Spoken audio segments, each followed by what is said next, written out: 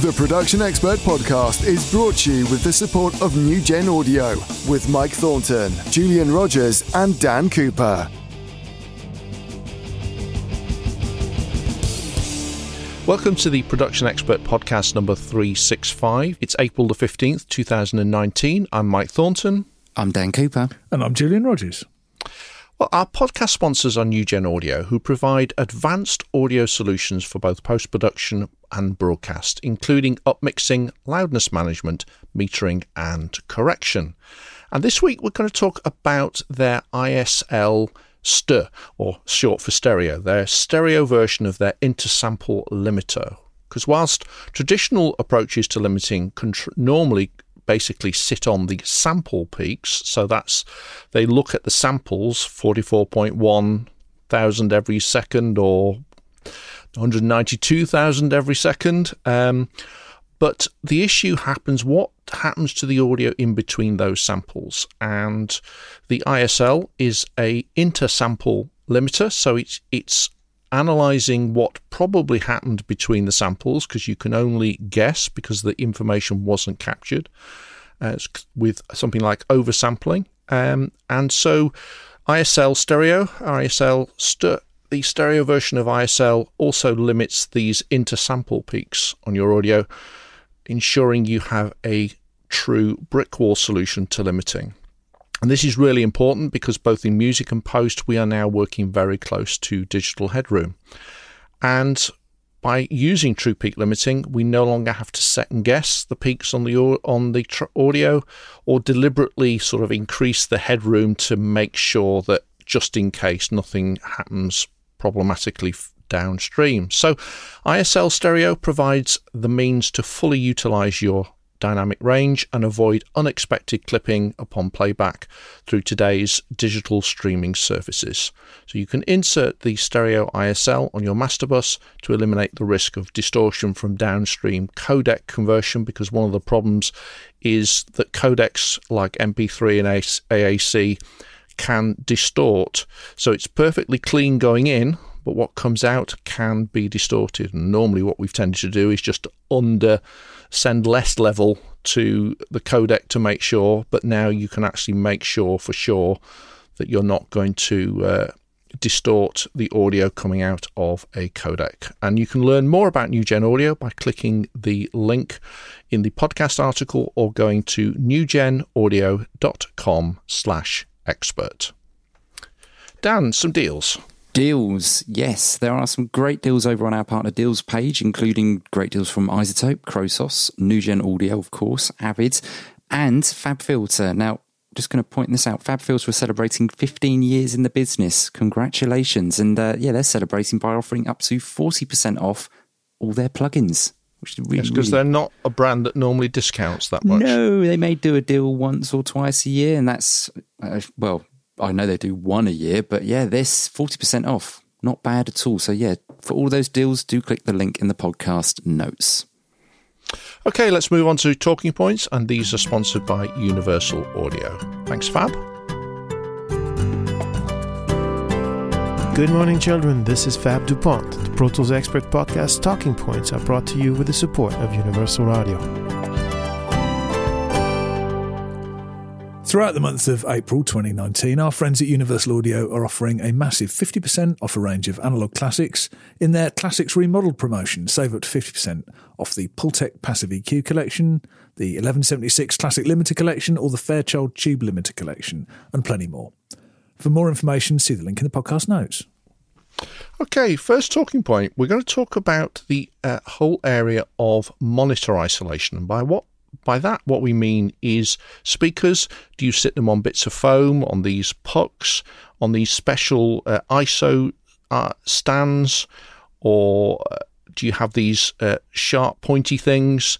What do you sit your monitors on in terms of between that and whatever it is you plonk them on? So whether it's a stand, a metal sand-filled stand to the floor, or piles of bricks, or whatever, what do we actually use for monitor isolation, if we use anything at all? Dan, where do you sit on this one? A couple of solutions, shall we say. So as you guys know, and anyone that watches the videos that I film in my studio, my Adams are on monitor stands. In the house, in my wife's studio, we've got one of those really nice prefab studio desk things that has like a shelf above the rack unit things, and I've got her some of those little puck things that go under her Adams, and I think they work quite nice actually. Before, years ago, I used to stick my monitors on top of the desk straight up, and yeah, everything would get a bit vibraty and things like that. So I believe in this decoupling of monitors. I think it's quite important. It's I don't know how important. It's a difficult thing to test. We'll talk about that, I think, later in this discussion. But that's what I use. Julian, what do you do in your studio? I've got a pair of proper stands, proper height stands, because that's the tricky bit actually. There's not enough out there. I saw a pair of adjustable height stands that I'd not seen before actually on Twitter possibly, and I spent so long trying to zoom in, trying to find out what on earth they were, and doing image searches and all sorts, but no idea. But no, I've got some fixed height stands, Atacama's. And what I've got is I've got a couple of pieces of high density sort of closed cell foam that happen to be exactly the same size as the bit on top of the stand. But honestly, they're there more to protect the underside of my monitors from being scratched by the top of the stands than anything else. I don't know. I really don't know. I get it. I understand the idea that if you've got a reciprocating mass, then Newton says for every motion, the laws of motion, all that stuff, and it's going to push and move your speaker cabinet backwards and forwards to some degree, and that's going to take away from these things. And then you've got the transmission between the cabinet of the monitor and the rest of the environment, and those vibrations can do bad things. And I mean, I suppose there's two schools of thought here, isn't there? Either you let it float freely and isolate it by mounting it on some appropriately spongy material so that the speaker can move around, but we don't worry about that too much, but at least that vibration is only within the speaker and not doing anything else. Or you lock it down really, really hard to something incredibly sturdy so that it can't move anything because everything's so solid. Would you agree they're the two approaches? Yeah. I mean, and one's a lot easier to achieve than the other because, I've seen like Blockwork speaker stands and things, and really heavy duty, solid steel, really, really thick, kind of 100 kilo speaker stands and stuff before. Great if you can do it. There are some other approaches, though. I mean, these pucks you're talking about, they're sort of spongy, rubbery material, aren't they? They're all different shapes and sizes and yeah, but they're materials. not rigid, are they? These ones are, sort of. They're intended to do some form of isolation, vibration isolation. Right, yeah, because there's a sandwich of rubber in but between. What they're not is they're not trying to do the same thing as like speaker stand spikes or something like that, are they? No. Because that's the other way of doing things. And yes, minimal physics of contact. That has always slightly yeah. confused me. It's about concentrating the pressure to a point where you can't transmit because it's all too small. And is that right? I've always been slightly confused about the physics behind this, but it's an idea that's been around an awfully long time. This is why we're talking about it, because I'm confused full stop about all this stuff. Because as Mike mentioned earlier, and I think I said as well, we can't A/B test this stuff. We really have to trust the people, the manufacturers that make this stuff, that we're actually going to buy something that works. I mean, how do we A/B this stuff? But I mean, if you're talking about trying to give them a firm foundation, shall we say, my problem is that my studio is on a floating floor, as in I've made an isolation. So I've got isolation between the floor that I'm sat on and everything in the room is sat on, including all my studio furniture, and the floor underneath. But this is a first floor room with timber beams, timber floorboards that the floating floor is then stood on.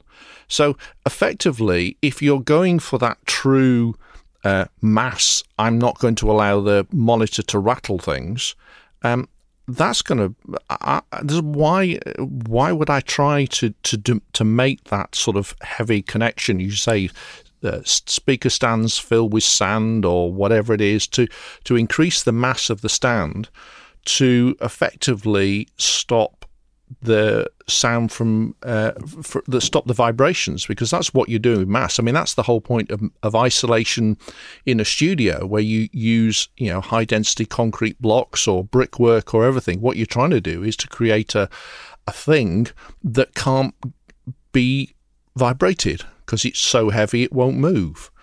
So you've got, as you say, Julian, you've got that at the one extreme, and the other extreme is you try to effectively get a situation where the speakers are, if you could levitate the speakers with magnetism so they sort of suspended without any connection, that seems to be the other way of trying to do it. So these sorts of pucks that you're talking about, Dan, or these little isoacoustics stands. I mean, I looked at getting those a while back when I was looking at new monitors, because the monitors I was actually looking at were effectively bookshelf. I mean, I was looking at Dynaudio BM5 Mark IIIs or the new little Air speakers at the time, and I needed essentially to raise them up so that the tweeters would be in line with my ears.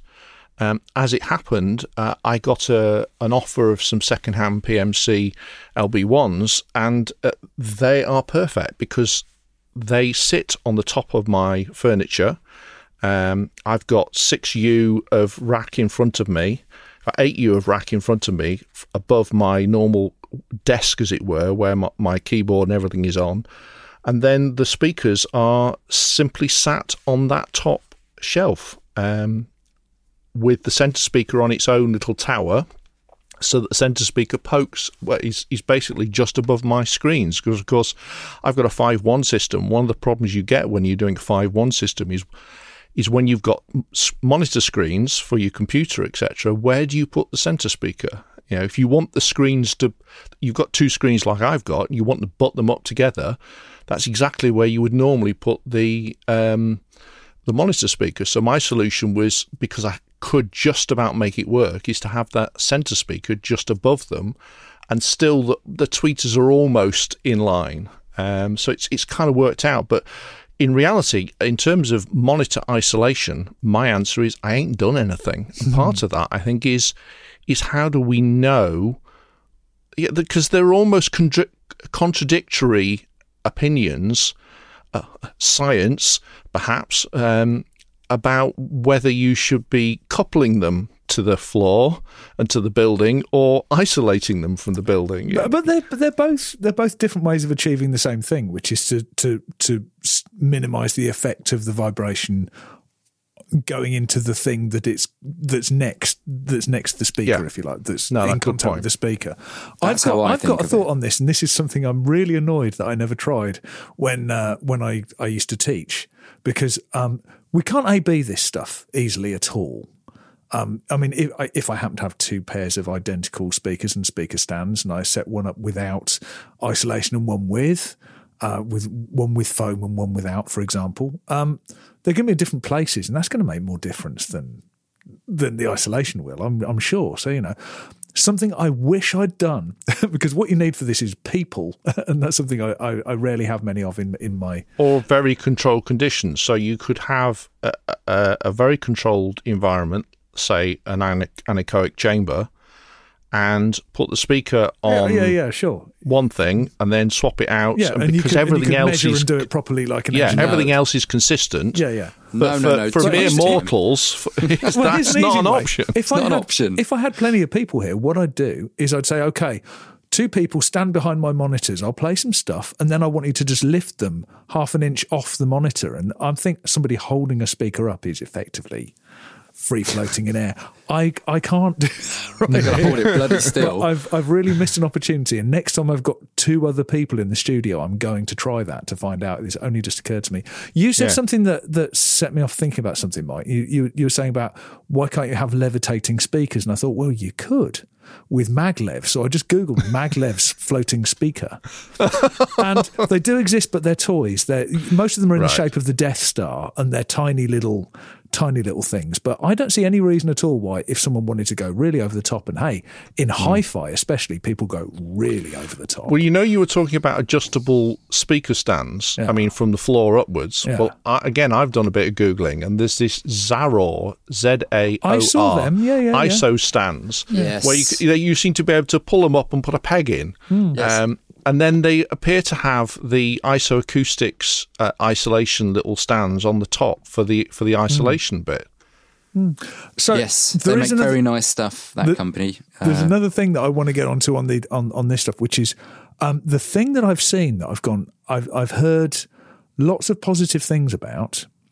I've never been anywhere near them, and I couldn't comment one way or the other. But people who hopefully are being reasonably objective are China cones. Have you seen these? These little ceramic cone-shaped things that you put underneath the speaker, and they give. I think it's probably kind of having something extremely hard with a very small point, so there's very minimal contact in terms of surface area between the bottom of the monitor and the surface on which it's sitting. And these, I've heard a few people say they're really good, they're amazing, they really make a difference. Couldn't comment, haven't heard them, but they're expensive for what is basically just some little China cones. I know a ceramicist. I'll see if I can get her to make me some. What I don't see is a cone solution that much around the sort of pro audio side of things.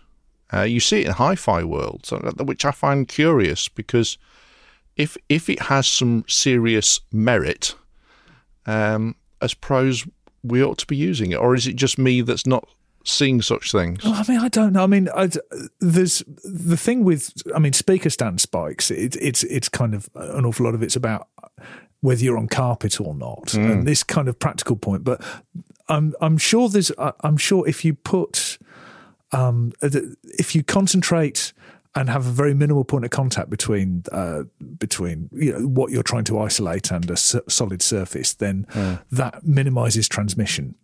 And I've always been slightly confused about why that should be the case, but I'm sure that's right. And if I'm wrong, then I'm sure somebody will straighten me out on that. But that has to be how these China cones work, if they work. But they seem to be doing reasonably well. And like I say, they're not cheap items. They're not an impulse buy kind of money.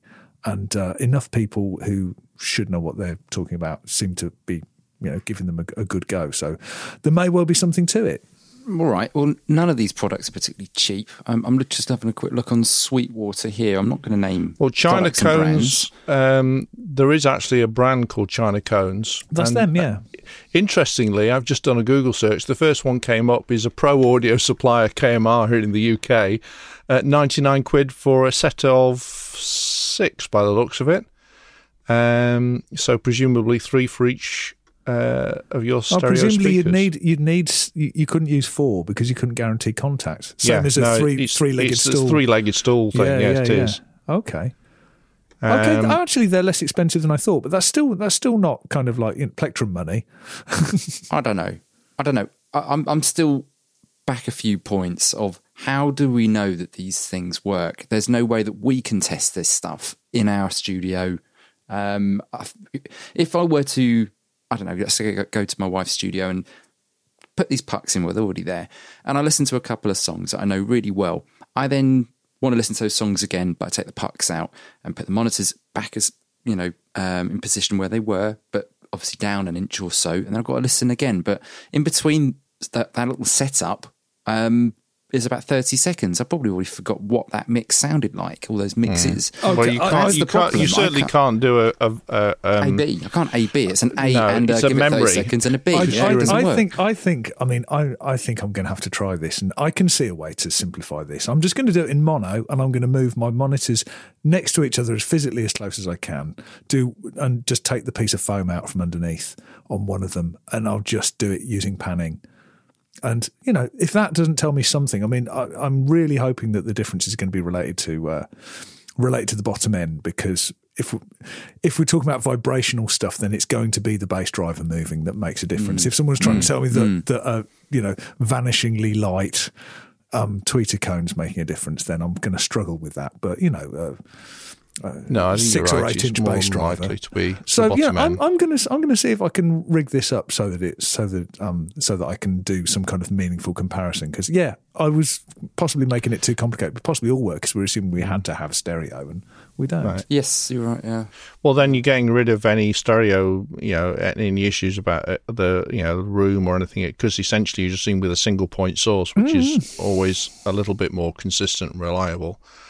But I think this is definitely one we need to go and take a more measured, both metaphorically and literally, look at some of the science behind it, try and do some tests and report back. And I'll tell you what, Mike, if I do my mono test and I come back saying that the imaging was improved, you can call me out. But we want to hear from you guys in the community as well. Yeah, what do you use? Absolutely. Where do you stand on this one? Yeah. Definitely. Okay. So yes, more homework for us, and please do share your thoughts on this in the comments section of the podcast article. So at second talking point, I wanted just to take a look at the results of our sample rate poll. We asked for you to actually say which sample rates you mainly record at, and there's no doubt that effectively around 80% of us, whether we are professionals or hobbyists, around 80% of us use 44.1 or 48K. And then it's 16% for 88.2 stroke 96K, and then around 4% for above those, i.e. probably 192 in reality.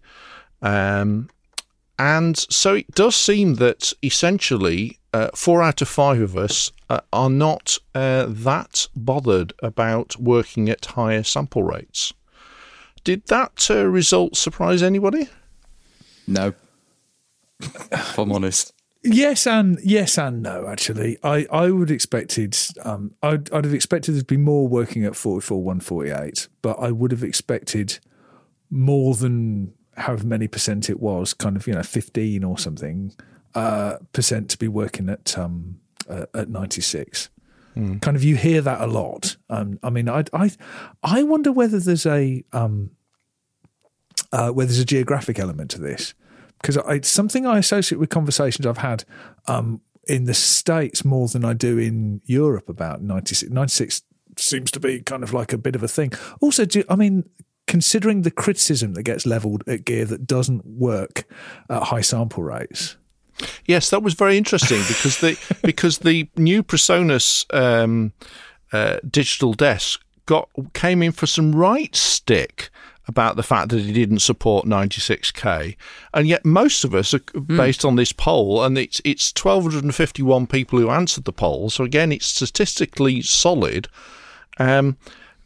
4 out of 5 of us aren't using anything above. And the thing about this is, what I took from this was that it was people talking about use for live, and I've done plenty of live work, and it's not an environment in which I'm going to worry about high sample rates. If I'm not worried about it in the studio, I'm definitely not worried about it live. No. Now, it doesn't mean that you don't use it if it's there, but it's kind of like, a compression driver is giving up the ghost at 16K. So, you know what I mean? It's like, mind you, most people at gigs are giving up at 16K as well. So there is that as well. Yeah. And those of us that are a little older, it's yeah. Moving on. I said moving on. No, it won't be that. Pardon? But absolutely, with this, I had a thought about this. I mean, this is kind of a conversation we've had before, but something that I haven't really thought about is there does seem to be 2 schools of thought, and we've kind of covered things like some plugins, or some people say all plugins, but definitely some plugins seem to work better. Dan, you've spoken about the Melodyne, the improvements you've heard using Melodyne at high sample rates.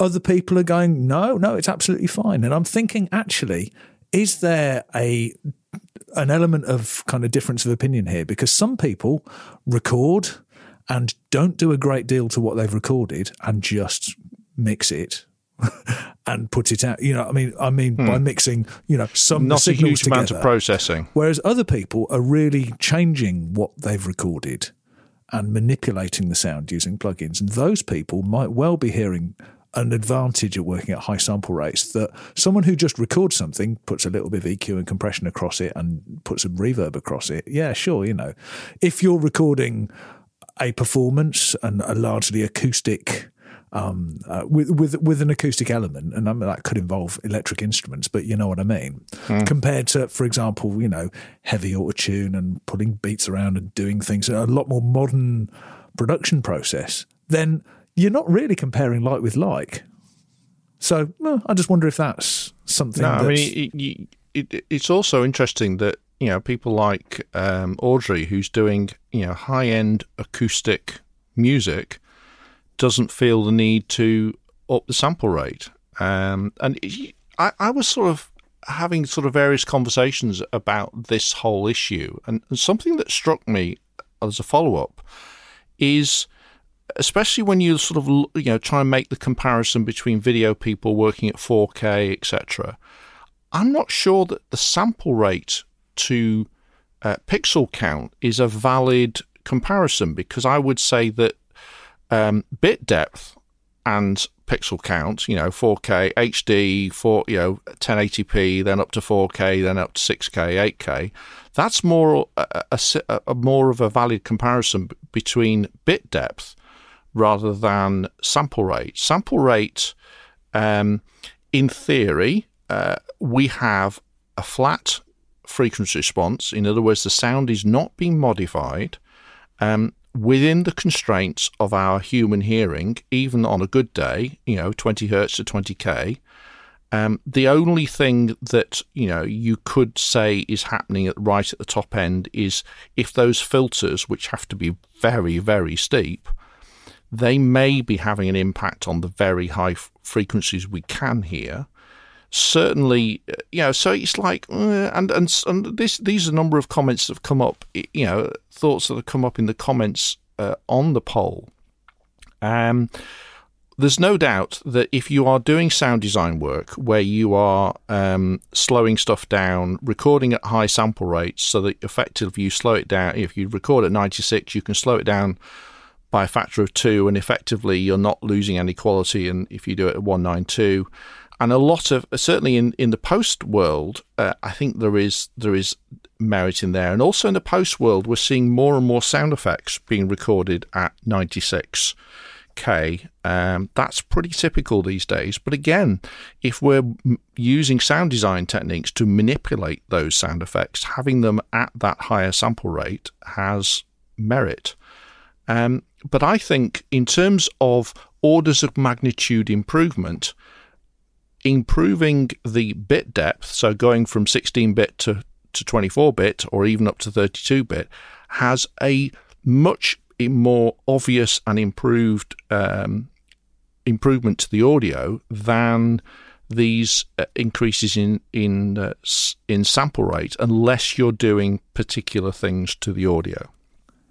So to get it straight, so what you're saying, if I follow you correctly, is that taking the comparing it to an image, you're saying that you think that the pixel resolution of an image is more similar to the bit depth of an audio file than it is to Yes. It's an interesting one, just because certainly when you start editing lower resolution images, while increased pixel resolution is great, if you're working on if you're changing, say, levels or something like that, I mean, just open up Photoshop, start pulling levels around, and if you're working on a compressed image, the first thing you're going to start to see is you're going to start to see blocking from JPEG compression. Yes.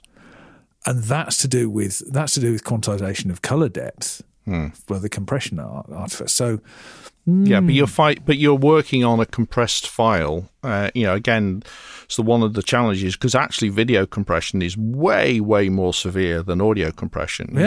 You're talking, throwing away 99% and keeping 1%. Rather than throwing away 90% and keeping 10%. 128K MP3, basically you're keeping 10% of the data. You're throwing 90% away. Whereas video compression, you're looking at throwing 99% and more away. That is a definite argument. We don't want to be working with MP3s and AACs absolutely not, in a post-production environment. But I suppose what I was getting at was that's a part of what gets thrown away is the color depth and bit depth is lower for images anyway, but then again the eye is less, but you've got that could really go, because then you've got the difference between intensity and color and chroma and luma and all of that stuff. So I don't think we need to talk about that. I think we'll go down serious black holes, and oh dear me, you've given me a headache. I didn't have that. I think we need to call time on this. Don't talk about things when I'm here. Good grief. Okay, so let's move along. The Pro Tools Expert Podcast is created using Source Connect Now from Source Elements. Register now for your free account at now.source-elements.com. Okay, if you've ever tried to do interviews over the internet with apps like Skype, you know how hit and miss the audio quality and connection can be. Even on a good day, it isn't really good enough for a long-form interview. We use Source Connect Now, which offers ISDN equivalent quality audio using a Chrome browser. No software to install. To get your free copy, to get your free account, follow the link in the podcast notes. So let's move on to our Find of the Week, and these are sponsored by our friends at RSPE Audio Solutions. Our friends at RSPE are running a sale of Avid B stock items. They're open box items, but they're all in near perfect condition and carry a full warranty. This will include Avid products like an S3, a dock, Artist Mix, HDX card, HDIO, 16x16 analog, but please be aware there are very limited quantities, and when they're gone, they're gone. If you want to find out what RSPE have got, then click the special link in the podcast article. Okay, so Find of the Week. Julian, what's yours? Mine was Clevgrand Stark. Clevgrand, a company that makes they were app developers, I think, but they make some cool plugins, one of which was recently on as a Friday Free. That was FreeAmp.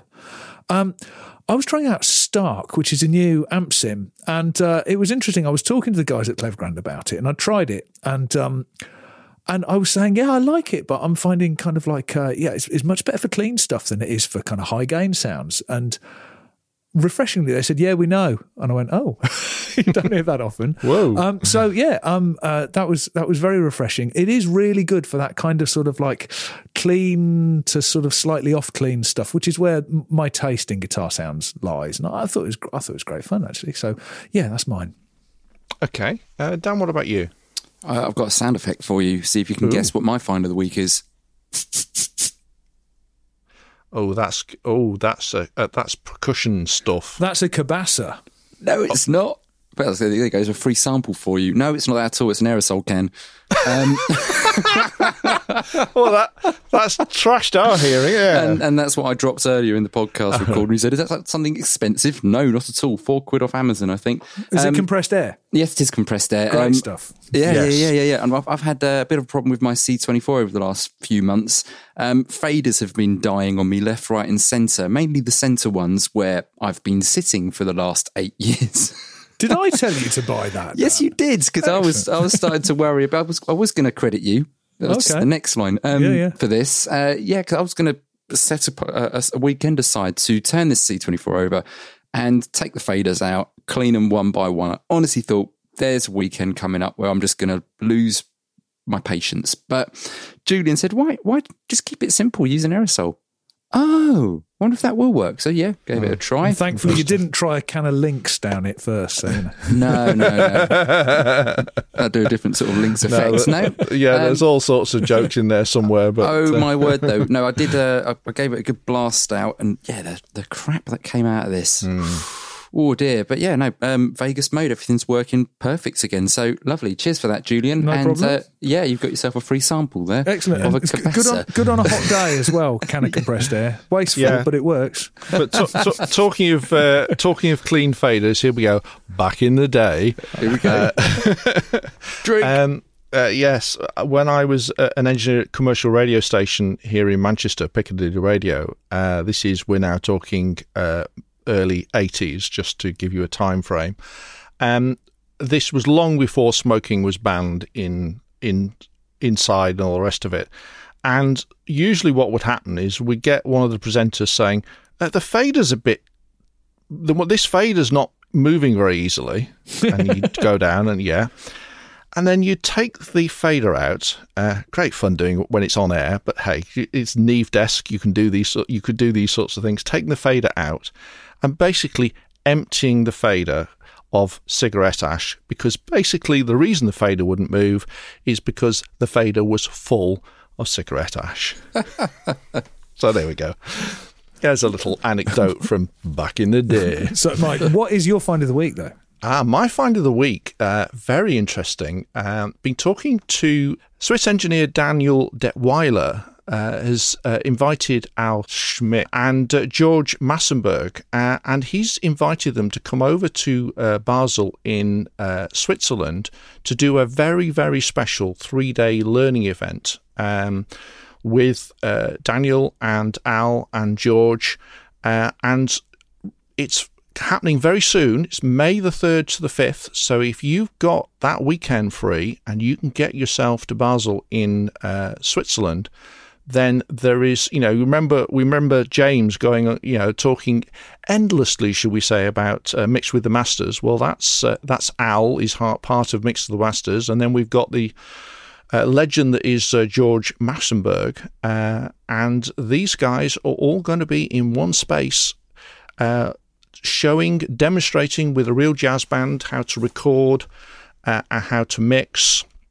Daniel has an old Kodak mixing console which he's refurbished. It was the one that Queen used to record Bohemian Rhapsody and the like, so that has got some serious pedigree. So if you can find your way to Basel, this would be something well worth investing in terms of some very, very good training from some of the best people in the business, all in the same room at the same time. So, yeah, that's my find of the week. And on that, it's good night from me. It's good night from me. And it's good night from me. Good night.